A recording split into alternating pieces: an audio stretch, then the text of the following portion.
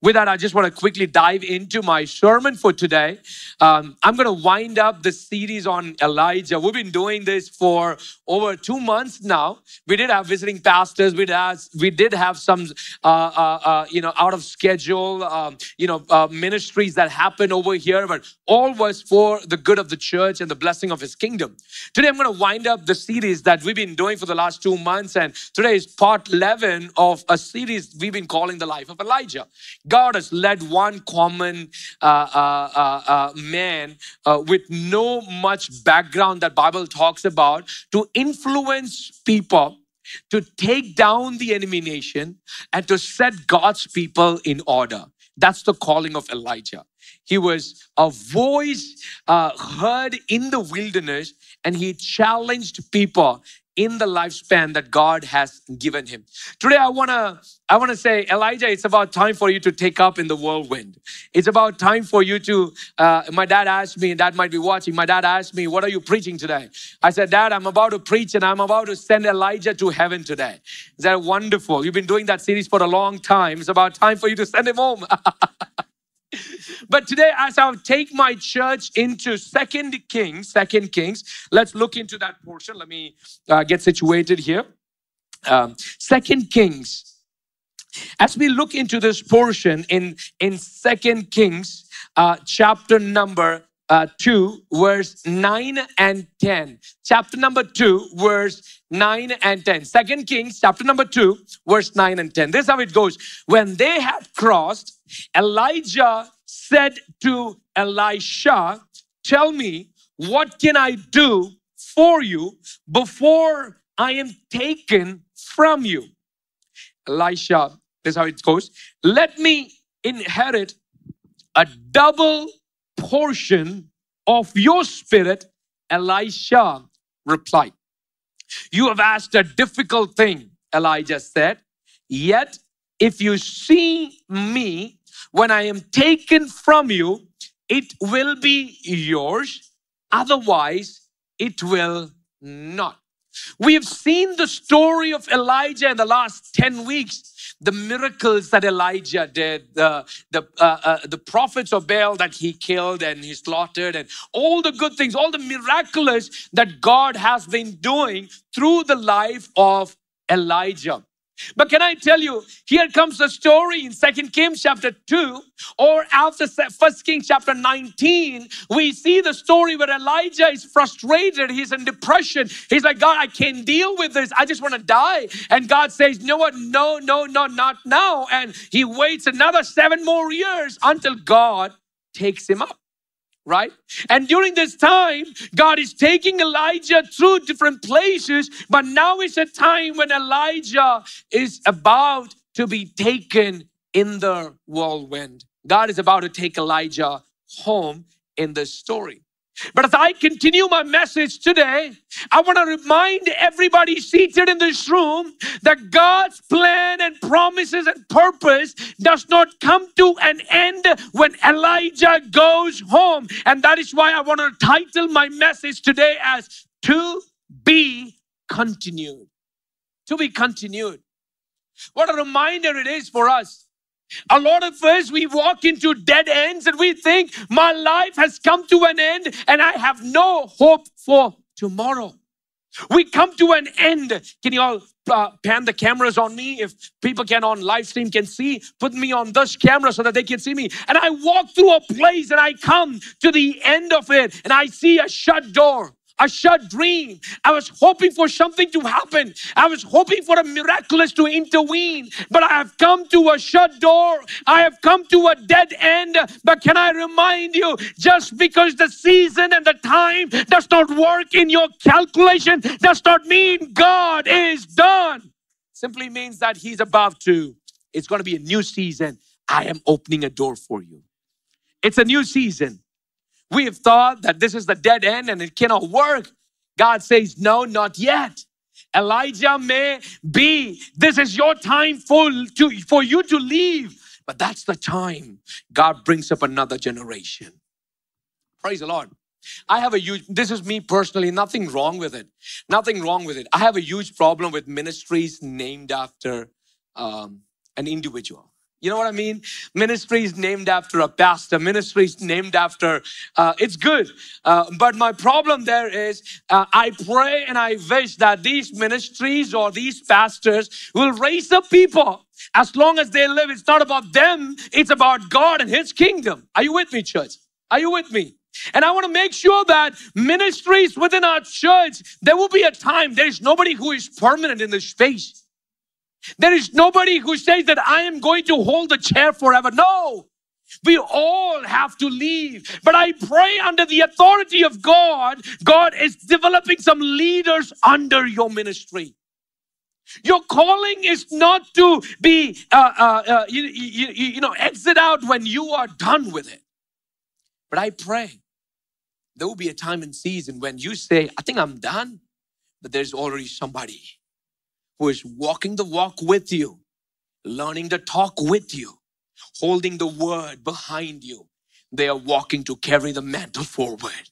And I pray that our Zion Church, our story does not end when we celebrate 20 years. Our story does not end when somebody said you are done. But our story ends only when Jesus comes back for the holy church of His.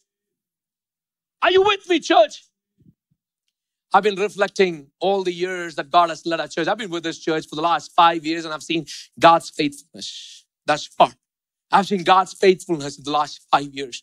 I was talking to some of our pastors and leaders within our church, and the last 20 years we've gone through storms, we have gone through raging oceans, we have gone through everything, but it is the grace of God that we have come thus far. And I pray man's opinion does not mean anything to God's plan. What He says will come to pass. I pray leaders will rise up in this house. Evangelists will rise up in this house. Prophets will rise up in this house. Kingdom businesses will rise up in this house. And I'm declaring that this story does not end. It is to be continued. Elijah, you are tired. You work so hard. You want to go home and relax. But can I declare, Elisha is rising up. Oh, I love it. I love this portion here when there's a transfer of anointing from Elijah's life to Elisha. I love the portion where Elijah is asking Elisha, son, you've been walking with me for so many years. He's actually asking this question when they have crossed over. Elijah asked Elisha, verse 9, tell me, what can I do for you before I've taken from you? Look at the leader's heart here. Look at the father's heart here. Look at the master's heart here.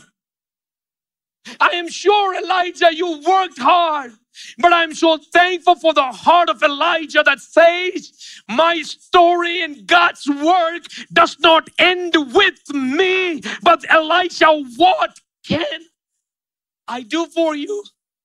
What can I do for you? I pray this will be a question that rings in our ears this season. What can I do for the people around me?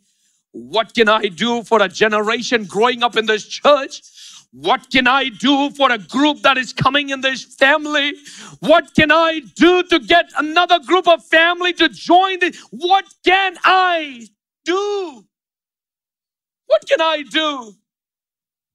In the New Testament, whenever Jesus performed His miracles, He oftentimes asked His people, what can I do for you? Do you want to be healed? Do you want to walk again? Do you want to see the miraculous? What do you want to do? What do you want me to do? And oftentimes we come across these portions where Jesus made the people He healed talk back to Him. I want to be healed. Elijah asked this question, what do you want from me? What do you want? I'm about to be taken away. There is somebody seated in this room and you've been battling with this question. I think my life, my ministry, all that God has asked me to do in this season has come to an end. No, brother, no. It's not over until God says it's over. He has the final word over any other person seated in this room. He has the final word over any other demonic oppression. God says, my word is the final word. Your life does not end because your neighbor said so. Your life does not end because your husband walked out. Your life does not end because your family left you alone. God says, I am with you. I'm shaping you for a season that you are about to walk into. But here in the story, listen how it ends here. God's work doesn't end with one person. Are you with me? Listen, God's work does not end with one person. Every person in this room, right? We all have a unique gifting and a very unique influence. Very unique gifting and a very unique influence. I cannot deal with your influence. That's your influence. Every individual has a role to play. But I pray under the unction of God's Spirit, you will train up a generation to lead. Are there parents listening to me? I pray your legacy does not end with you. Our daughters will rise up. Our sons will rise up. Our families will stand strong. I want some parents, I want some fathers in this house.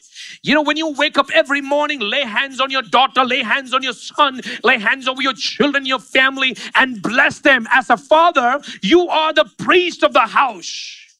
And I want some dads to take up your role, what God has positioned you to be.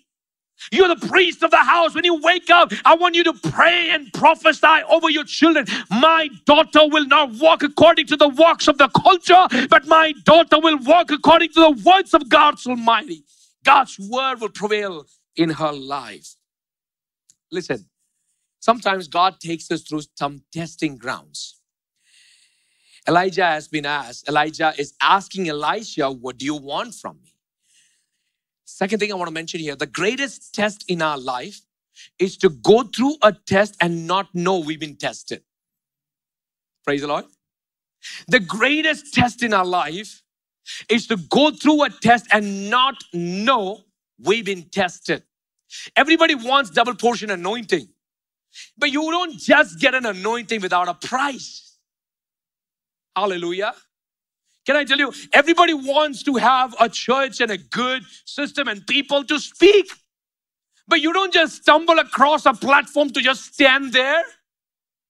Anointing must be paid for. What are you willing to sacrifice? Christian life is about sacrifice. Is that true? Christian life is about sacrifice. What are we willing to do to get hold of the double anointing? Listen. You know, before Elisha was chosen as the servant for Elijah, or before Elijah anointed Elisha, Elijah had another servant. You're familiar with that, right? Elijah had another servant. In 1 Kings chapter 19, I think it was verse 3 or verse 4, when you look into, Elijah is now running away after all the miraculous adventures that he has done, come against the King Ahab and Jezebel and all that. He's now angry. He's now afraid. He's running away. He's in depression. While he's running away, he comes to a place where there was a servant. His name is not mentioned. He asked his servant, I want you to just sit down here. Are you with me? I just want you to sit down here. I just want you to be here. Let me go over the other side. I want you to be here. I will go the other side, spend some time with God. I just want to go into hiding. I don't want anybody to look after me. I just want to spend some quality time by myself. How many introverts here? You've been working too hard with people and then you want your bubble. You want to be back in your closet. You want to be, people tell me that, Pastor Justin, you're such an extrovert. No. After I've dealt with, 40 families, 50 families, I just want to go home and not be bothered at all. I'm like, the other day, somebody sent me a video on TikTok and they said, leave me alone. I'm like, that's my story. I just want to be left alone here. Don't bother me at all. Story of Elijah.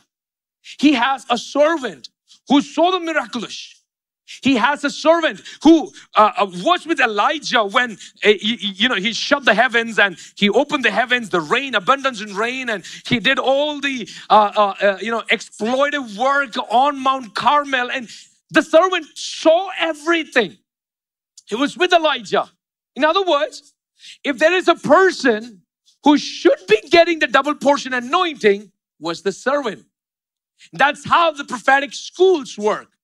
When the master is about to be taken away, somebody who works in close association with the prophet inherits the anointing. In other words, when the prophet comes to an end, his life comes to an end, the servant becomes the seer or the prophet in charge to lead that group. Elijah's servant had the opportunity to be there. I was thinking, why in the world God chose Elisha over the servant? And I love how the scripture goes. Let's read in 2 Kings. Let's read in 2 Kings.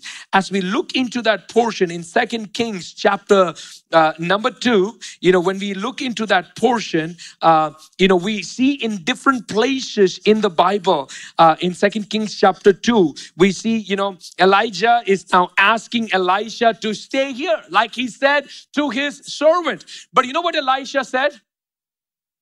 I won't stay here. Only death can separate us two. Are you trying to, Pastor Prince, can you come here? Can you come here? Can you come here? Oh, I feel a special anointing in the service today. Elijah, you're Elisha, I'm Elijah. We're walking close, hand in hand, ministering in all of these areas. Elisha is walking with Elijah, going to all the places that God has taken him. But now comes the place where Elijah looks at Elisha, and said, Elisha, I want you to just stay here. Just calm down, stay here. I will go by myself into the other places, but I just want you to relax here. This is exactly what Elisha said. I am not going to stay here. Till death do us part, I'm going to follow you. They crossed over Gilgal. They came to Jericho. They crossed over Jordan. Guess what? Elisha never stopped following Elijah.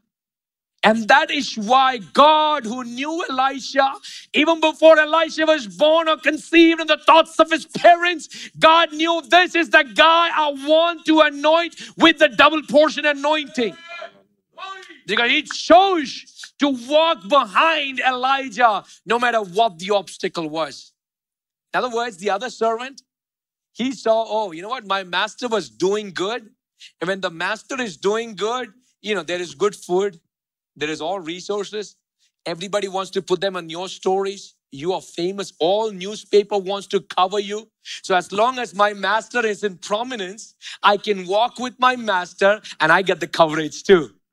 But my master went into depression. You know what? He wants to hide from the prominence. He doesn't want to do life with people at all. Now I think it's about time for me to quit. And the servant sat there, and about him, the scripture does not mention anything after that.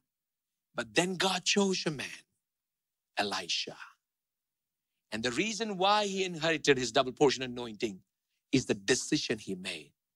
I'm asking my church today, how many of you make some bold decisions?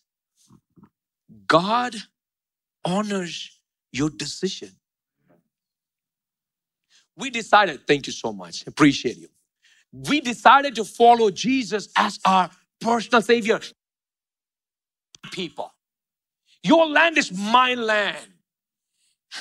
And I choose to follow you. What did God do? She is counted in the genealogy of our Savior. One decision changed her life. One decision changed the life of Elisha. The anointing of Elisha, I love reading the Old Testament heroes, prophetic heroes. I love what God has been doing through them. Even after Elisha died, his decomposed bones were in the grave. But somebody placed the dead man in the grave. Guess what happened? The moment the dead man touched the bones of Elisha, he jumped up. he came back to life. The anointing of double portion. I pray people in this house will be thirsty and hungry. God, anoint me. Anoint me. Not what I experienced 20 years ago. Not what I experienced 10 years ago. I needed a supernatural touch of heaven. You know, in today's world, we are so satisfied with 2 songs and a message, and we just want to check mark and go home and relax. Brother, sister, there is more. There is more to our life. There is more than, the 2 songs and 1 Sunday service. There is more that God can do through your obedience. There is more that God wants to do through. He honors your decision. He honors your decision. Praise the Lord. And God wants to see a group of people who says, God, I decide today. I may be working 2 jobs, but I will not miss a Sunday service. I may be working too hard, but I will make sure, God, that my family gets the priority to worship and honor you, God. I choose to prioritize your work. I am tired. I know there are people in this house who work like 2 or 3 jobs, very hard, trying to make their lives meet and lives end meet. And but what I'm saying, I talk to this family, and she says, Pastor, I'm tired. But there's a family coming home. I'm sitting down to pray for them. I'm thankful for families who can do that. There are families who are taking that time to pray and minister and communicate the love of Jesus in the ways you can. There is more with your life. Our life does not end with the limited circumstances that we are in right now. God has more for us. And He wants to do, He honors our decision. Guess what? As parents, it is our job, I really believe, to train our kids to grow in the ways of God. Are you with me? I am thankful that I got this inheritance from my parents. My brother was here last week. What a joy it was. My dad called me today and he said, I'm so proud. My son, the oldest son, is ministering in Dallas. My youngest son is ministering in Chicago. And that's the joy I've ever wanted. And I'm thankful for the ways He have raised us. I pray there are young parents in this house. The greatest joy in our life will be not when our kids become influential leaders, which is great. But I pray through their work and their ministry and their testimony, souls will be added to God's kingdom. I am praying this will be a soul-birthing church. Are you with me? Anything God created, if that does not conceive, there is an issue. There is a problem. Because the blessing of God is that you will multiply, you will occupy, and you will deliver. If you are a new Christian, right, you cannot be a new Christian for 20 years. Babies grow. I'm thankful for Ariana, but now I look at her, I'm like, oh my God, she is growing up. She looks exactly like me now. But I'm so glad she's not a baby anymore. I mean, she is, but she is growing. Christian life, we don't remain babies anymore. We grow in different stages of life. I pray, through the ministry and the work that God has called us to do, we will birth out people. This will be a soul-birthing church. People are hurting. Pastor, how do we do that? Just love on people. Just love on people. It's hard to love people. They're so messy. People, it's not easy to do life with people at all. Guess what? God gave His only begotten Son so that people will not be perished. It's our opportunity as a church to partner with the greatest plan of heaven, God Himself. We will raise up leaders. And for as long as the Lord's return continues to be in hold, we will raise up people. There are 4 things. Can I have my worship team behind me? I'm going to really wind up quickly here. And there are 4 things that I want to mention real quick. As Elijah continues his journey with Elisha, he goes through 4 different places. Place number 1 is Gilgal. He's continuing his journey. Place number 1 is Gilgal. Joshua chapter 5 verse 9 says, then the Lord said to Joshua, today I have rolled away the reproach of Egypt from you. So the place has been called Gilgal to this day. In other words, Gilgal means a place of new beginnings. A lot of people, we enjoy what has happened in the past, but God says you're about to step into your Gilgal, and it is a place of new beginnings. In everything, we need a new beginning. A broken relationship, we need a new beginning. Something that is not working out, and we pray, God, I just need a new start in this. Can I tell you, you're about to get into that place of Gilgal in the name of Jesus. Are you with me, church? And I prophetically declare in the sound of my voice, and know there are people here with questions that are battling you. You've been battling through in the last season, but can I declare you're about to step into your Gilgal. Gilgal is a place of new beginnings in the name of Jesus. A new beginning. My reproach has been taken away. It's been rolled away. It's a place of new beginning. Number 2, the place is called Bethel. Elijah travels through these places, and in Gilgal and in Bethel, they had the school of prophets. He's meeting with his disciples there. Place 2 is the Bethel. Elijah crosses over Bethel. He meets with his people. He asks Elisha to stay there, but Elisha said, no, I'm just going to follow you here. Place 2, Bethel. What is Bethel? What does Bethel mean? It means this is the house of God. It's God's house. The presence of God dwells here. This is the same place where Jacob had that vision. He was lying on a rock, and God just showed him a vision where heaven opened up and angels descended and ascended, and God gave him a vision. Bethel is a place where God talks to you. Bethel is a place that is called as God's house. And Elisha crosses over this place. And I pray, in your walk and journey, you're coming to a place where you will hear the voice of God in your life. You will hear the voice of God. Maybe you have been in a place where you've been wanting a new beginning in your life.